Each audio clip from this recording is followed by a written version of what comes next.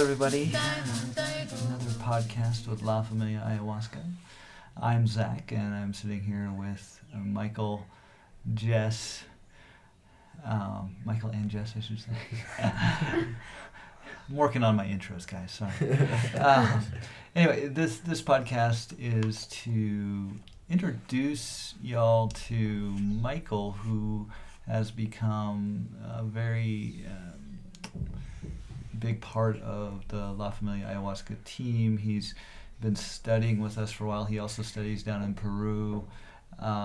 He's doing the training mandala with us, and has moved through it very quickly on a relative basis.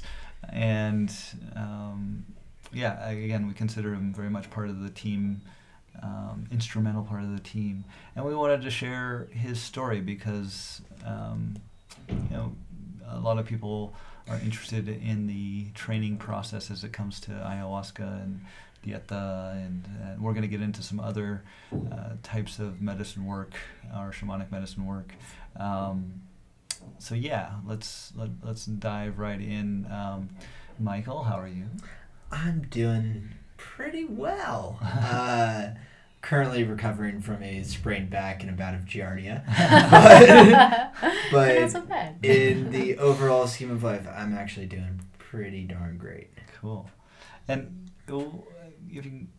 starting from, I guess you came to us down here in Guatemala in a year ago? 2 years? August 2018, so almost 2 years. Wow. Yeah. Small break for the Peace Corps, but that will be Uh-huh. part of the story. So, hello everybody. I'm Michael, aka Miguelito. I came to La Familia Ayahuasca in August of 2018 after completing my master's degrees in business and public policy.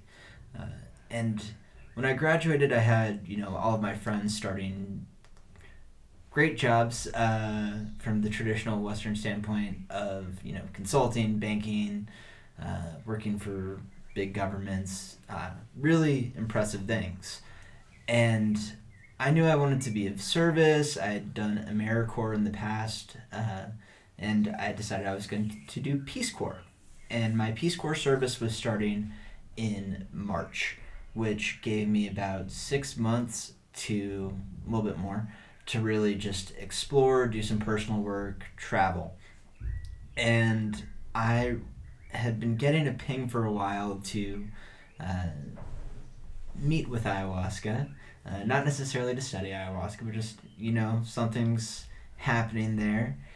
And quite frankly, the first people that came up when I did my Google search were Zach and Jess in La Familia. Mm-hmm. And it was partially because, I knew I was coming to Lake Atitlan, and also there were lots of little tiny things that really were like, ooh, this seems right. So, first of all, I had gotten into Vajrayana Buddhism and kind of that left-hand path, and it's like, oh, there's some parallels there. Great. They had just been in Texas. I'm from Texas. Great. Oh, they were in Bend. My best friend from Wisconsin is from Bend. And so all these tiny little things just made me feel comfortable. And the fact that they spoke English was also a really nice benefit. Even though you speak Spanish now. Now, yes. At the time you were studying. At the time I was studying and getting ready for Peace Corps. And I was serving, I did my Peace Corps service for what I did of it in Peru. And so I got to the lake, and I flew into the lake, and as I flew in, there was a volcano erupting, a lightning storm happening. I was like, where the F did I just land? And then I, took a shuttle to the lake that night, spent the night in a hotel, and headed to the retreat center the next morning. I got to the retreat center, and I was the very first person there. I got in very early, And then the next three faces that I saw were Zach, Jess, and Bodie. And that was the start of my ayahuasca journey. It's a little rough. Not rough in difficulty, but little challenging. So yeah, my first 2 nights of the medicine, I got nada, zero, zilch, however you want to say it. And looking back, I can kind of adjust that a little bit, but where I was at the time, I was like, why is nothing happening? I'm trying not to have any expectations. Okay, expectations still exist. I've got a little bit of experience with some other entheogens. Nothing. And talked to Zach, and he was like, the medicine's just working her way through your body. Poco a poco, paso a paso, little by little, step by step. And then sure enough, 3rd night, boom. 4th night, boom. And after that, I had planned on doing a bunch of other stuff around the lake. And I said, no, thank you. I know what I'm doing for the rest of my time here. So I signed up for the rest of the retreats while I was in town. And then I really started to figure out how little I knew about what I was figuring out. The next retreat went right back into, where did the medicine go? All I can feel is this extreme amount of frustration and anger, and it's all coming up and coming out, but I'm not getting this light show, what's going on here? And sure enough, that is the medicine, working, at least. And if I remember correctly, as I stayed down here and continued, I did my first 2 diets down here, both of which were cacao.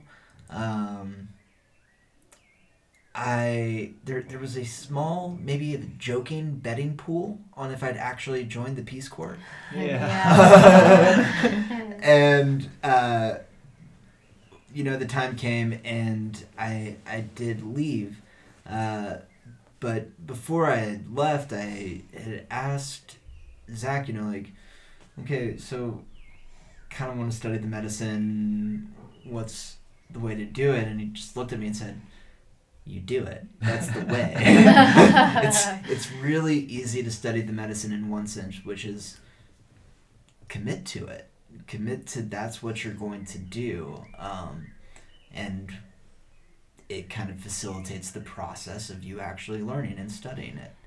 That's definitely not the only part, but that's the first step in my mind, is just committing to that's what I'm going to be doing. If the medicine then directs you somewhere else, that's that. So, after Guatemala, went back to the States, packed for Peace Corps. My service got delayed for a month.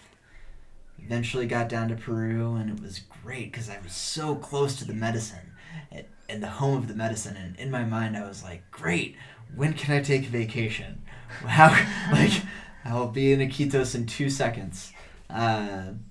And through the course of my time in the Peace Corps, a bunch of different things happened. The biggest one being that the mayor of my town thought I was a spy for the CIA. The kind of social programming director for my town was drunk in the office and ripped up my visa paperwork. And I was at a point of either, in my Peace Corps service early or go on to a new site and start all over. The nice thing about that is that in a way it had given me time to reflect about what I actually wanted and why I was doing what I was doing. And I have had a bunch of stories around, why I should be doing the job that I'm doing, why I should be working, what purpose in life is, trying to figure out stuff for my parents or society. And it gave me time to look at what I actually wanted. And I realized I don't know where it's going to go, but I want to be working with ayahuasca right now. And so quit the Peace Corps, went back to the States, and within 3 weeks, I was back in Peru, and I went to Amaru Spirit, run by Slocum Hewson. Great guy and man. And at that point in time, Zach and Jess were not taking students. So I had asked Zach, I really want to focus on Dieta right now. That's what I'm being called to do. Everything that you all have said, everything that I've read says, ayahuasca is not the answer. It's Dieta. And I knew that that's what I wanted to focus on. So who is the diet master of Peru, so to speak, that I should go talk to? And then Amaru Spirit and Slocum was Zach's advice. Yeah. And thank you, by the way. Yeah. Thank Slocum's you. great. Yeah. Thank you, Slocum. Thank you, Slocum. So I get to Amaru Spirit, and first time drinking the medicine with somebody else. Slocum's actually not at the retreat center for the first 3 to 4 days that I'm there. So I'm just like, this is weird and awkward, and I don't know what to do. But started settling in, and then I met Slocum and started a series of diets while I was there for about 3 or 4 months. Mm-hmm. And the very first one was tobacco. And Slocum is a tabacero. And I really didn't want to diet tobacco. There's some level of nervousness in me where I was like, I know you're a tabacero. I know it's a really strong diet and it'll be good for me. And I know it's foundational to this work. But is there any way that I don't have to do it? And it ended up being a turning point in my journey with the medicine. When I was in Guatemala, starting in August of 2018, my dose sizes to get me into the medicine had gotten pretty sizable. Yeah, it was like at least twice what most people need to get, and the ayahuasca cups were twice what most people need to get into, quote unquote, into the medicine. Yeah. Yeah. And it wasn't for a physiological reason so much as it was there were a bunch of energetic blockages and things that I was holding on to that didn't allow the medicine to flow through. And went through my tobacco diet, had some really challenging experiences in it. It was like a sandwich of here's fear, here's anger, here's sadness. Oh, you can't get into the sadness. That really hurts. Here's more fear. Oh, it's fear of sadness. Let's look at that. And then a night of absolute pure stillness. And at that point in time, tobacco gave me 2 Icaros. And that was really confusing for me, because I had never received an Icaro before. I didn't know what that was like, and didn't really know why I had received an Icaro. And my friend who was there and had been there for quite some time hadn't received any Icaros and had been studying the medicine much longer than me. And so then I continued to do diets. And the next one was Chiricsanango. And then Chiric really opened up my feelings, my energetic, emotional body. And also gave me the ability to be still in ceremony. And it was great. I purged out all of my self-hate. Not all of my self-hatred, but a big chunk of it, especially the way that I was very hard on myself. So this concept, a little bit of backstory about me, because I guess it's important. My dad committed suicide when I was 14. Parents divorced when I was in second grade. Had a kid in high school who was given up for adoption and is doing quite well. And then kind of went through and was trying to figure out life for both myself and everybody who I felt responsible for. And one of the things that I'd picked up in that was this very harsh self-criticism where if I didn't do well at something, I would be really, really, really hard on myself, lots of negative self-speak in order to motivate myself to then go and do better. And I was okay with it. It had served me well in the past. I'd done a bunch of what some people consider good achievements with them. It's like, great. But it no longer served me. And I was able to tie that back to my relationship with my dad, and the way that he showed love was that tough love and being critical and driving me forwards. And I'd adopted that towards myself without anybody else to drive that forwards. And so letting go of that was just another thing to let go of, and this question of, do I know who I am without this? No clue. Am I ready to let this go? Yes. And stepping into that unknown, or in a way the groundless ground, and it just created more and more space. And around that point in time, I was like, okay, I'm on the right path. And this is all dieta. This is all dieta. You had a few ayahuasca ceremonies in between your dietas, right? Few ayahuasca ceremonies in between. At Amaru Spirit, when I was there, the schedule was ayahuasca Mondays, Wednesdays, Fridays, and all optional. And I was focusing mostly on diet, and so I was maybe had 1 or 2 ceremonies in between my diets, or to close a diet with ayahuasca, open up the next one, or feel into what that plant would be with the next one, and then open it the next day, and do the same thing. So it's a good plug for doing the shamanic dieta. Yeah, I mean, all of my growth has come through dieta. I actually can say that. I've definitely learned a lot and seen a lot with ayahuasca, but dieta ad infinitum. Cool.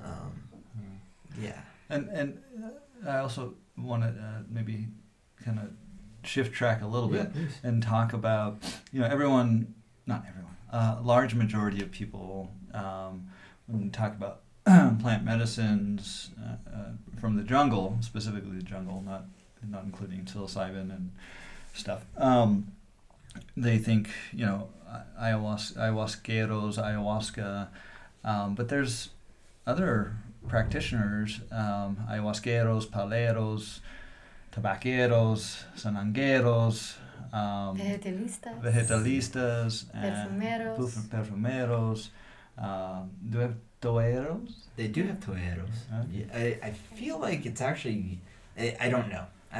This gut instinct in me wants to say it's usually toeras, but that's only because of the references that I've received for if I ever would like to. Do you want to kind of run down what those are? Obviously, ayahuasqueros is someone who serves ayahuasca.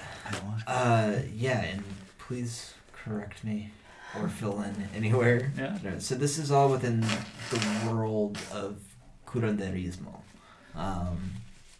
And so you have ayahuasqueros who work with ayahuasca. You have tobaqueros who work with tobacco.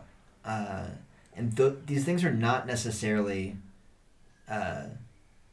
mutually exclusive. Mutually exclusive. Right. Thank you. Yeah, for example, my teacher was ayahuasquero, sananguero, palero, and vegetalista.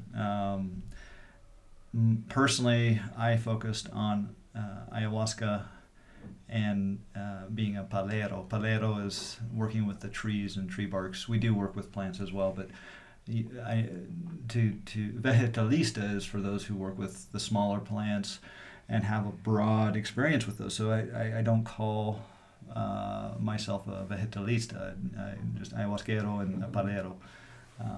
But yeah, please. Yeah. Well, yes. So they're not mutually exclusive. And then palero, as you said, somebody who works with the trees. Vegetalistas working with small plants. Toeros, toeras, people who work with toe or datura. Yeah. And as a disclaimer, Michael has dieted toe, and at La Familia Ayahuasca, we do not work with toe. We do not put toe in our ayahuasca, nor do we provide toe diets. We are not qualified. Yes, and if you feel called to work with it, make sure that you are finding somebody who is actually qualified to work with it, and make sure that you are ready for it, and probably do a few to a lot of diets before you jump into that. It is a strong, strong master plant. It is one of the sacred medicines of Peru, but it is tricky. And I did not think that I was going to diet it while I was in Peru. It was a Slocum surprise. And Slocum, if I remember correctly, he won't give toe to. He has people show up wanting to do toe with him, and he's like, no, not you. But in your case, he's like, yeah, toe. Yes, and I don't know why. But yeah, people do go there looking for toe, and he will turn them away. It's not a plant to, for lack of a better term, mess with, trifle with. There are plenty of stories of people walking around Iquitos in Toei trances for 5 years, or other long periods of time, or swimming across rivers while they're in the medicine showing up. You do not necessarily know that you are hallucinating while you are hallucinating. But it is also, it is a beautiful, beautiful medicine. In addition to that, there's sanangueros. I actually want Jess to talk about sanangueros if she'd be willing to. Sure. I don't know a whole lot about sanangueros, but I know that I feel a very special and deep calling to sanango. And it's actually a pretty funny story, because when I first started drinking ayahuasca, there was this Icaro that Zach would sing that would just make me so cold. I would start shivering before he'd start singing it. And it would make me throw up almost every time, and it turned out to be Chirik Sanango. And it's a plant that liberates a lot of the cold energy in the body, and is particularly good for rheumatoid arthritis and some other conditions that are similar to rheumatoid arthritis. So I happen to be someone who is in remission from rheumatoid arthritis. So it's just kind of funny that happened initially in the beginning of my journey, and also that I have not dieted Chirik Sanango or Lobo Sanango, but both of them come through very strong for me in ceremony. So yeah, so a sananguero is someone who works with sanango. Yeah, and that's another. Yeah, well, I've dieted Chirik Sanango, and I am not qualified to provide those diets. It's something that if you get the dosage wrong, things can go sideways. I don't. One story that I have pretty close. It's a not direct experience, but almost firsthand experience.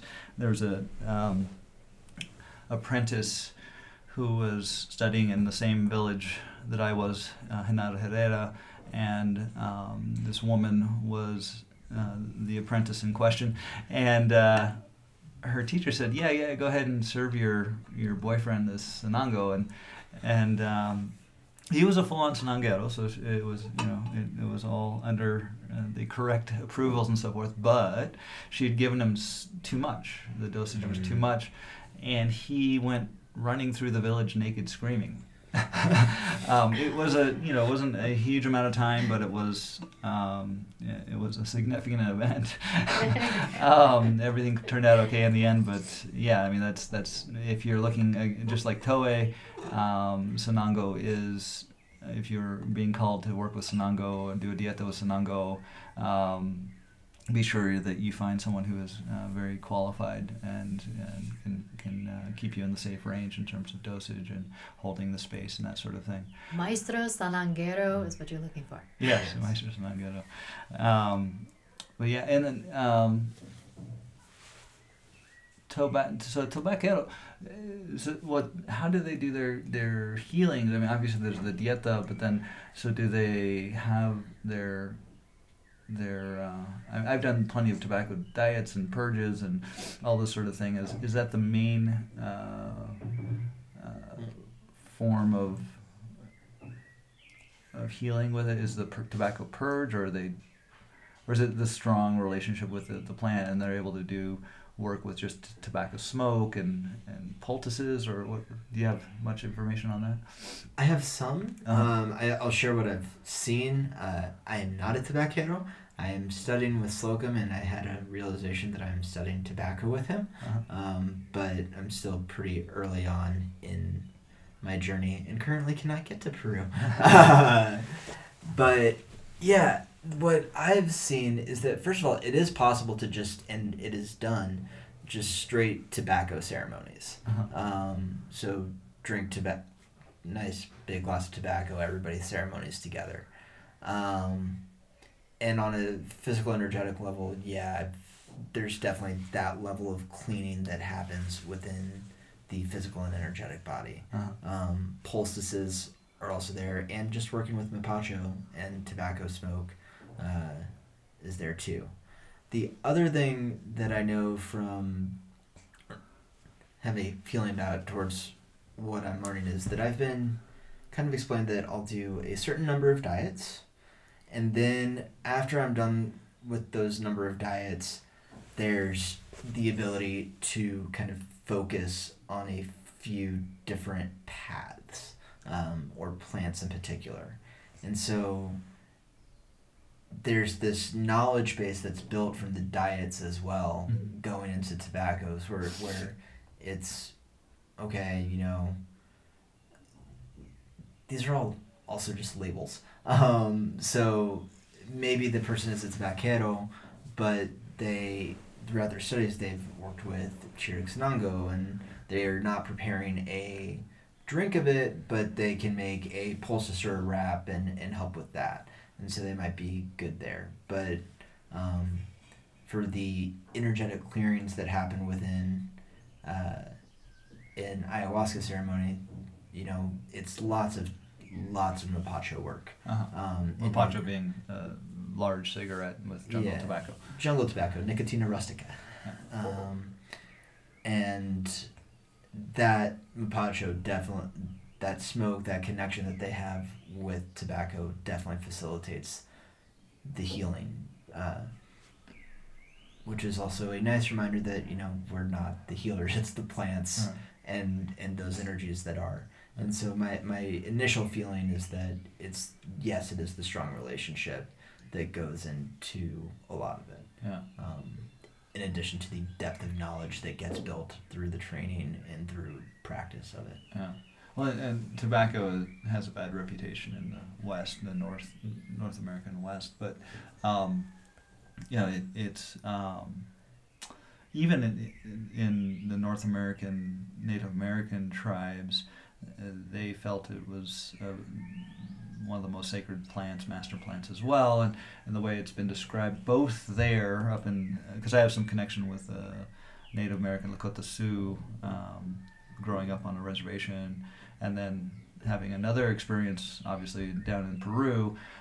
Both North and South American direct experience that I have is that tobacco is a connector plant, so it's a plant that will connect you with other plants. Very much like ayahuasca. Ayahuasca is another very strong connecting plant, and that's why we do these other plant dietas along with ayahuasca, so that ayahuasca kind of primes the pumps to to open up the channels to bring in these other plant energies, that other trees or plants that we diet. Yeah. Another. It's going to be interesting as I say this around two ayahuasqueros. But yeah, another thing that I've heard in terms of the differences between ayahuasca and tobacco is that ayahuasca is the visionary. Uh-huh. She comes in, she'll show you all of these different things, but sometimes the messages are in metaphors, and it's figuring out how to parse through it, and definitely working with the energetic side. And while she definitely teaches, heals, and cleans, sometimes that cleaning process is a little slower because there's the invitation to go and look at it. Uh-huh. While tobacco, on the other hand, is like, hey, we're just going to clean this out. Yeah. We're just going to go through its order. So while ayahuasca can be vague and broad and beautiful, tobacco's order and structure. Masculine, feminine. Masculine and feminine. Yeah. And there's plenty of stories about how ayahuasca is the mother of tobacco, in some ways, and other stories about how tobacco is the mother of ayahuasca. Mother or father? Mother. Mother. Yeah, it was weird. It's one of those concepts where it's both Right. androgynous, Yeah. for lack of a better. I've been reading, I forget exactly which book I was reading this in. I think it might have been Intelligence in Nature by Jeremy Narby, same guy who wrote Cosmic Serpent. But he talks about, so the mother of a plant is like its spirit. It's not necessarily its mother. So if you talk about like the mother of La Puna Blanca, even if La Puna Blanca, let's say, was a masculine tree spirit, it still has a mother that is the spirit of all the plants together. So. Interesting. Cool. Yeah. Well, so also, speaking of like mama plants, Yes. so like, let's say that there's a grouping of trees and plants that are coming out from them. That tree that all of the seedlings come off of and it keeps on growing out is the mama tree. And so like, I've heard stories about roots taken from a mama Chiric Sanango tree that were just like, boo, whoa, this is strong. And it seems very similar to me. It's the origin of where it comes from and kind of what gave birth to it versus the masculine feminine side. Cool. Yeah. Just for those who are listening, to kind of clarify what you're doing, and correct me if I'm wrong. You're studying with us. You're studying ayahuasca and the trees, and then with Slocum, tobacco, and you might actually delve into more Sanango and these other. Who knows? But that's at this point it's kind of tobacco with Slocum, even though Slocum has ayahuasca as part of his retreat center and all that sort of thing, and right? Yeah, there's a little bit of a story there. Ah. So, I was dieting Wingo, which is a tree. So I'm still dieting trees when I'm Slocum, with Slocum. His preparation is different, and there's usually some tobacco within each dieta, mixed in with the barks. But I was dieting Wingo, and Slocum was saying his prayer over my cup, and instead of saying Wingo, he said tobacco, and I caught it, and I asked him afterwards, I was like, is this going to change anything about the experience, what? And he's like, should be fine. Drank the cup, and that entire night I was going back and forth in my mind about like, I didn't know I was going to be studying tobacco. I don't really know if I want to study tobacco because it's such a strong energy. It is really, really strong.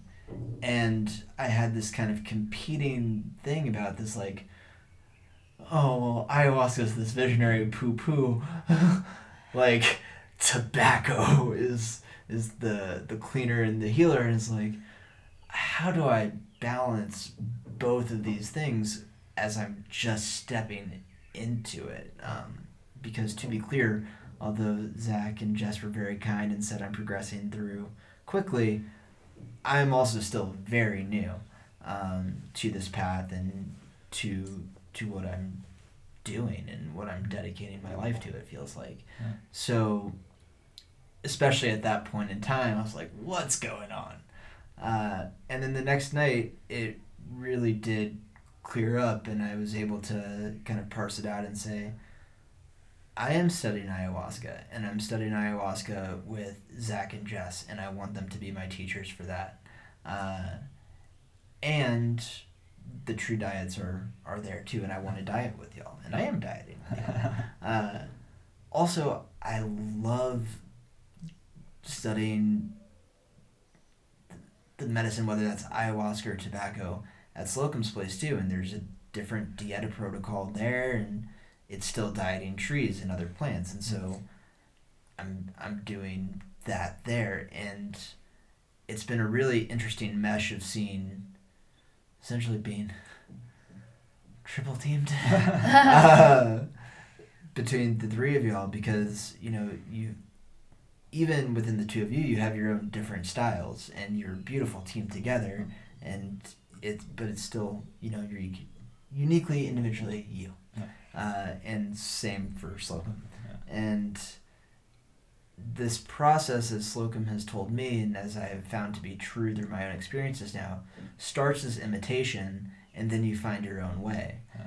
And so having more things to imitate, in a way, has allowed me to find my own path more.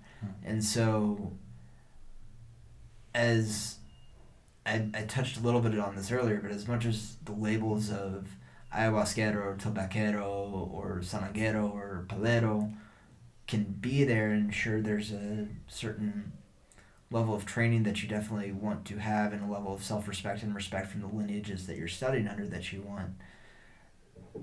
This is all a journey of self-discovery and self-exploration until it becomes about a journey of service.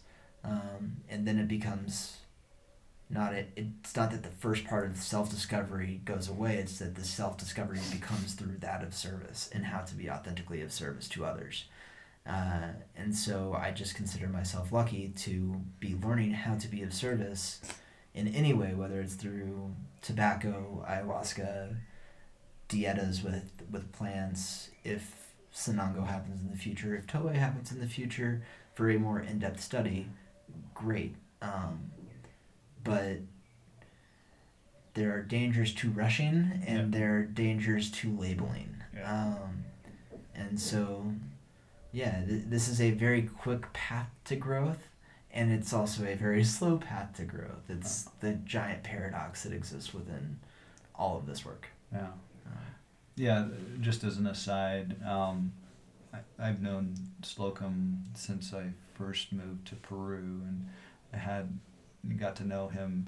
I think I've done one ayahuasca ceremony with him, but I get to know him every time I went to Quitos. I get to hang out with him and just talk with him, and had still have a huge amount of respect. And so this, one of the things that you came to me with was like, well, Slocum doesn't want to step on our toes, and we feel the same way, and we kind of came to an agreement. It's like, no, we're both, we have some different protocols as far as dieta goes, but that's fine. There's so much respect, definitely from this end to him, that it's like, yeah, man, go when you can get down to Peru and do work with him, great.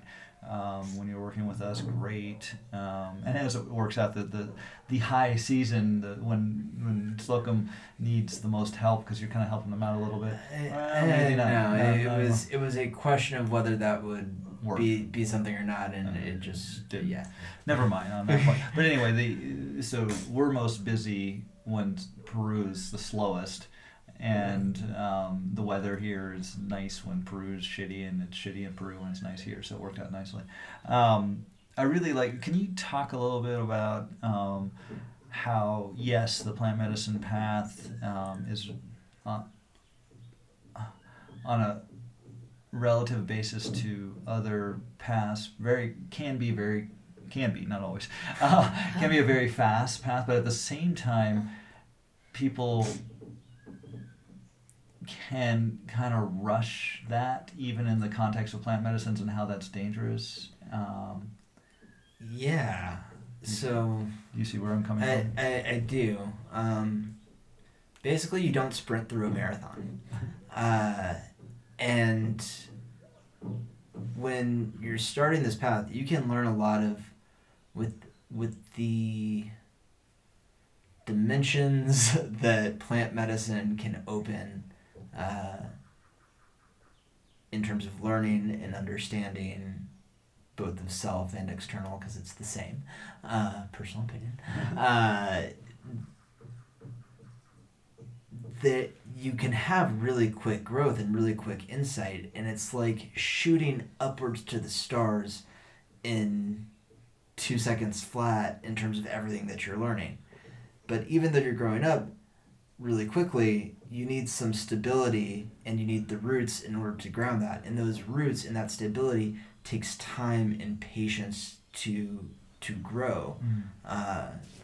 And if you're running really quickly and you're not looking where you're going, you're more likely to trip. And the faster that you're going, when you trip, the less likely you are to catch yourself. And this is where the teacher comes in, right? I mean, yeah, it's having somebody who's gone on that path before you, who can understand it, who's not trying to make you into a mini version of them, but who has seen the pitfalls, who has seen what happens when you push yourself too hard. Because burnout is real in this world just like it's real in the office. And in some ways it's more dangerous in this world. For example, I'll use my Chiricsanango Dieta. I was really wanting to get through a certain number of diets in a specific amount of time. And Chiric, especially as Zach mentioned, you know, the dosage has to be right. You don't want to push it too far. And you can kind of get capped out. And if you get overloaded, you've got to cut your diet, you've got to take a break, you can't do any more work for a while. You need to have that time to rest and recover. And yes, there's the integration part, but there's also just it's going to take time to recover part. the physical. The physical recovery. Yeah, because dietas are hard.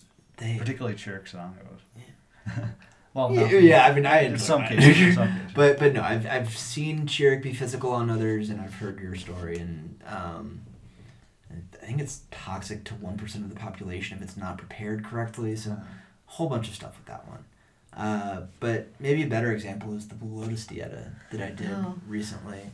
I was feeling a little bit of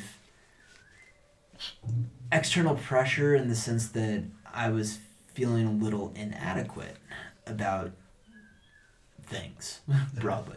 And so I wanted to push myself really hard because that was a pattern that I had in my past.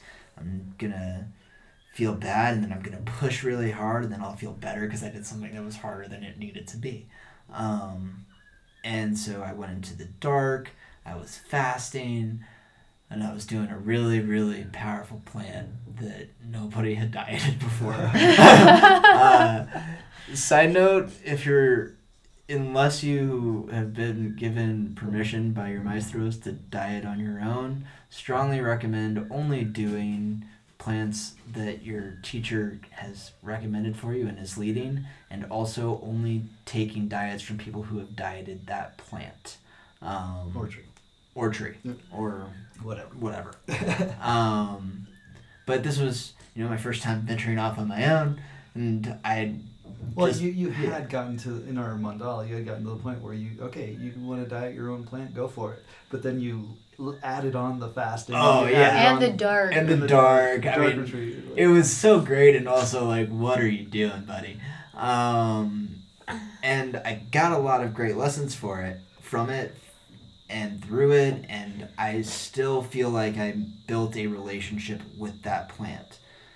And I didn't need to push that hard, and I got burned out. And, even if I would have liked to have done a diet this last month and a half, yeah. I would not have been able to, and it wouldn't have served me. And if I may pat myself on my back a little bit, I feel like I've got a pretty quick integration time for things. Generally, it's something to watch and just make sure that I'm taking my time with it, because I do like to rush. And so I have to remind myself to go slow. And this, it's la medicina es lento pero seguro. Yeah. The medicine is slow but sure. And just because it's sure doesn't mean that you have, it actually is the perfect excuse to not have to go fast. It is, especially if you're somebody like me who loves to want to go forwards. Look, if you are authentically on the path, if you have committed to it on a personal basis, if you've received an invitation from the medicine, or whatever it is that has brought you there, and that is not a mental concept, and it's something more than you just feel in your heart, but you know it in your cellular level and in your gut brain, and in your body's wisdom, knowledge, there's no need to rush. Take your time, set the routes, go slow when the time to go slow is right. And if there's a time to be like, hey, it's time to focus and go through diet, great, that's the time too. But taking the time to reflect and actually look at why you are doing that and why you feel that need to drive forwards is an invitation to look at what's actually going on in you, which gives you the time and space to set down those roots deep so that you can actually hold more medicine, expand more space, and not get pushed around in it. And the diets are what supports all of that. So don't try to grow quicker than your roots, I guess is what I'm trying to say. Tall trees with shallow roots fall first. Yeah, very much so. And with that rushing and you want to talk a little bit about brujeria and how that's the fast and easy path and all that, or? Sure. Oh, brujeria. So what is brujeria? I actually wrote an article on this that I never finished. Well, it's kind of finished. But so wrote an article. Wrote an article. Yeah. So there's this. If I talk about brujeria and translate it from Spanish to English, it means witchcraft or sorcery. And if I were to tell most people in the West about brujeria, they'd be like, that's just a misunderstanding of science, and here's the scientific XYZ about what's actually happening. If you go to the jungle, brujeria is a very real thing. Yeah. And it's dark magic, essentially. Yeah. And dark ways of working with the medicine. With the outcome of power for that person or control. And the definition that I got from Slocum for it was the use of fear and anxiety to manipulate and control for the sake of one's own personal power.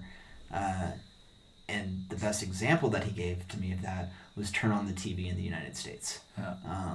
It's surrounded, and so whether you're viewing it from a psychological side or an energetic side, it is real. And within this lineage that La Familia is, it's pura medicina, pure medicine, or the white path. Oh. And it's the path of love, quite frankly. And that is a very tough path. It forces you to look at things. The path of love. The path of love is a very tough path. It forces you to look at what's going on with you. When you do respond with anger, how do you figure out what happened and resolve it, quite frankly. And how much of it's a personal thing. Yeah. Internal ego versus, blaming it on someone else. And one of the things is that the training and everything takes so long is because when you're holding medicine and you get angry or something happens, there are effects. Yeah. And there are often invitations, subtle and tricky ones too, to slightly use power or slightly use control, and that becomes a slippery slope. Yeah.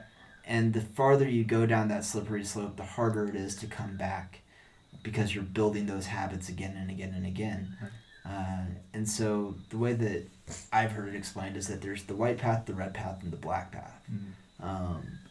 The white path being pura medicina, the red path being essentially love magic or sex magic, and then the black path being that of brujeria, of pure, we're power. doing this for power control and Using fear. using fear and getting into shaman fights energetically. And in the path of in pura medicina, it's not that you might not have a brujeria attack, a brujo or bruja attack you. It's that when you're attacked, you don't send anything back. It's there is no fight there to be had. You need to deal with it, yes, on your end, for both you and the people who you are sitting with, the people who are in your space. If you're only working on one person, what's going on with them. And it's a very serious thing, but you don't then retaliate against the person who attacked you. It just feeds it. Which just feeds it, and it builds back and forth. Because all fear wants to do is create more fear. And yeah, it's... And there's a saying in the jungle, I mean, you can become a very powerful sorcerer, witch, within like 6 months. I mean, there are ways to do that, and it's very similar to, if you want to put an analogy with Western approach, it's that using psychology and influence to manipulate. That would be a Western corollary. Yeah. And if you do that, yeah, exactly. You'll build power really quickly. You might build control really quickly, but that personal work... Yeah, it's not there. Yeah, and there's repercussions to it. That's the thing. It's that, sure, you might build power really quickly, but it costs you to attack somebody else. And that is a very dangerous path in and of itself. It's fun. It's what... This is something I think came to me really early on with either... I think it was an ayahuasca ceremony, that, there's two paths. There's one path, two gigantic paths, the path of love and the path of power. And the path of power, those people who are engaging in that don't realize, even though it seems easier and faster, it's ultimately not as powerful as love. Love takes a long time because you got to do that personal work. You got to clear out that shadow stuff. And we're all in the process of doing that to varying degrees, even if we're in pura medicina, right? It's always a process. But ultimately, love encompasses all and is more powerful than anything. And it's kind of funny that those who are on that path of power and control don't realize that. There's a sneaky aspect to this too, because a lot of people who are on the path of power don't realize that they're on the path of power, and I think it's almost scarier than someone who's on it and knows what they're doing and is doing it intentionally. Is that there are a lot of people that have done quite a bit of work with the medicine, and they have amassed a great deal of power and medicine in their bodies, for lack of a better way to put it. And when they experience emotions, and they don't know how to integrate it into their body, they don't know how to allow it to flow through, it comes out. And when it comes out, that's the form of power, and it can quite affect a lot of people around, and that's a scary piece. So the diets are a lot of times about learning how to integrate the intensity and integrate the power of the trees and the medicine and everything that we're experiencing and emotions, and about how to let things flow through and widening the energetic channels such that these things don't get stuck and like fly out at other people. Sideways Exactly. when we don't realize what's going on. Yeah, I think it was funny. Toei story. I hope I have permission to tell this story. Well, it's not mine, so I'm good. It was a story that Slocum told me about his Toei diet, where he dieted it for a week and came out of there, and there was some neighbors doing construction, and went over and kind of there was a moment of aggression from one of the workers towards him. It was an illegal operation that was happening for the construction. And Slocum just stood there and spoke his truth powerfully, not angrily or anything like that. And it pushed the other person back about a meter. And Slocum's wife was there and everything. And it goes to show that truth is the most powerful thing that's there. And also, there is energy being developed within these diets and within what's going on. And so, Spider-Man, with great power comes great responsibility. One of the reasons that you also have maestros is not only to show you, some of the pitfalls and to help you avoid them, but also you need somebody to be able to call you on your BS when you're being in that role and not seeing your blind spots. Because if you refuse to see yes, they're blind spots that we just don't know about. And there are blind spots that we know about and we choose to ignore, and we feed the ignorance of them so that we do eventually stop seeing them, but we've fed them so much that they've become super powerful. Mm-hmm. And when those blind spots act out, there's even more energy behind it. Mm-hmm. It's like pent up. It's pushed to the side, and so it's getting released. Like, oh, wow! Yeah, and that's where having a maestro, a legitimate partner who will call you on your BS, something is just helpful in the practice of life. But in the medicine, as you're going through your training, that's really important. And in my mind, it's also why, even if you're done with your training and you're given a title of some sort, like, that relationship is still important, or having a relationship like that is still important, because it doesn't mean you're infallible. Right. It means that you've developed a skill really, really well. It doesn't mean that your work is done. Yeah. I think that is a big reason why we, myself and Jess, work with a therapist, is so that we can go even deeper than what the plant medicine can provide with some of our shadow stuff. I'm certainly not done there. Continue to work, and it's interesting because in the jungle there's shadow work being done, and I don't know if they articulate it the same way or understand it the same way, and they're not big on talking in therapy and looking inward. That's another concept that just hasn't really gotten it's not very pervasive in the jungle culture, which I think is it's okay, and you can do a lot without it, and this may be where the gringos can be additive to the whole plant medicine world. Yeah, and both of those points are interesting. One is that I think it's great that therapist is involved in being part of the mandala, the check-ins are there.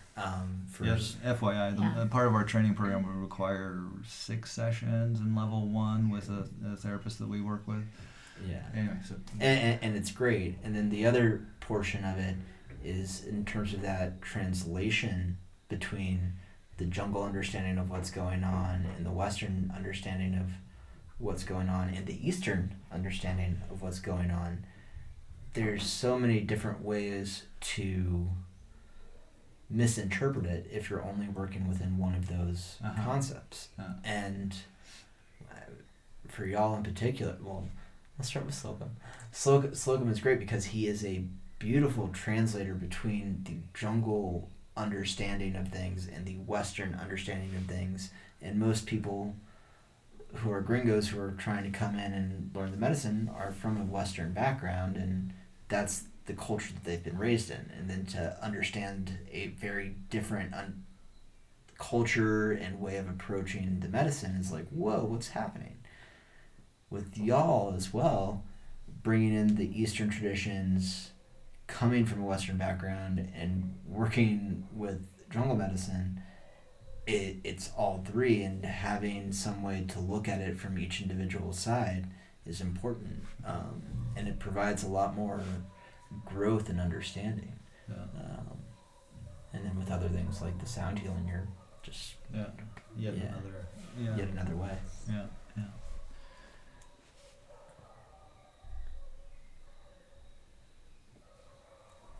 I'll just recall actually when you're bringing up the Buddhism and the Eastern stuff. I remember actually my the interview call that we did with Michael, or that I did with Michael, and I don't remember all the specifics, but I remember that he mentioned Vajrayana Buddhism, and then Zach and I had just started.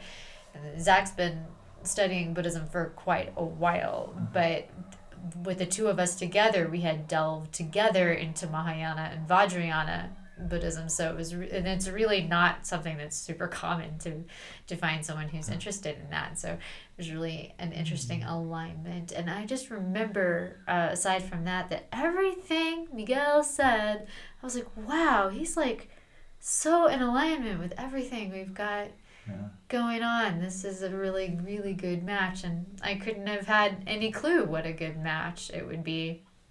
We call him Miguelito, which is a term of endearment, and it also means little Michael, but he's got big medicine. Yes, it's amazing, and the feedback that we've had from people who've sat in ceremony with him, and it's been nothing but wow, that is amazing work. And Zach and I couldn't agree more, and we couldn't be more blessed to have Miguel with us, and to experience him in ceremony is something else. So thank you, Miguel. The blessing is mutual. Well, cool. I think that wraps things up. If there's anything else, no? Okay. Well, thank you all for taking the time to listen to the podcast. If you like this content, you can find other podcasts that we have on SoundCloud, Stitcher, and iTunes under Ayahuasca Family. And if you're interested in looking at some of our retreats down here in Guatemala, you can check us out at ayahuascafamily.com. Thank you again, and until next time. Jamone Palacio de la Medicina. Jamone Palacio de la Medicina. Veggie de la medicina, maestra de los maestros, tronco y monta y cielo, cielo, ayahuasca. Legítima doctorcita, poderoso y caloene, legítima maestracita, poderoso y caloene. Anarimo, pura, pura, lucetoene. Anarimo, pura, pura, medicinane.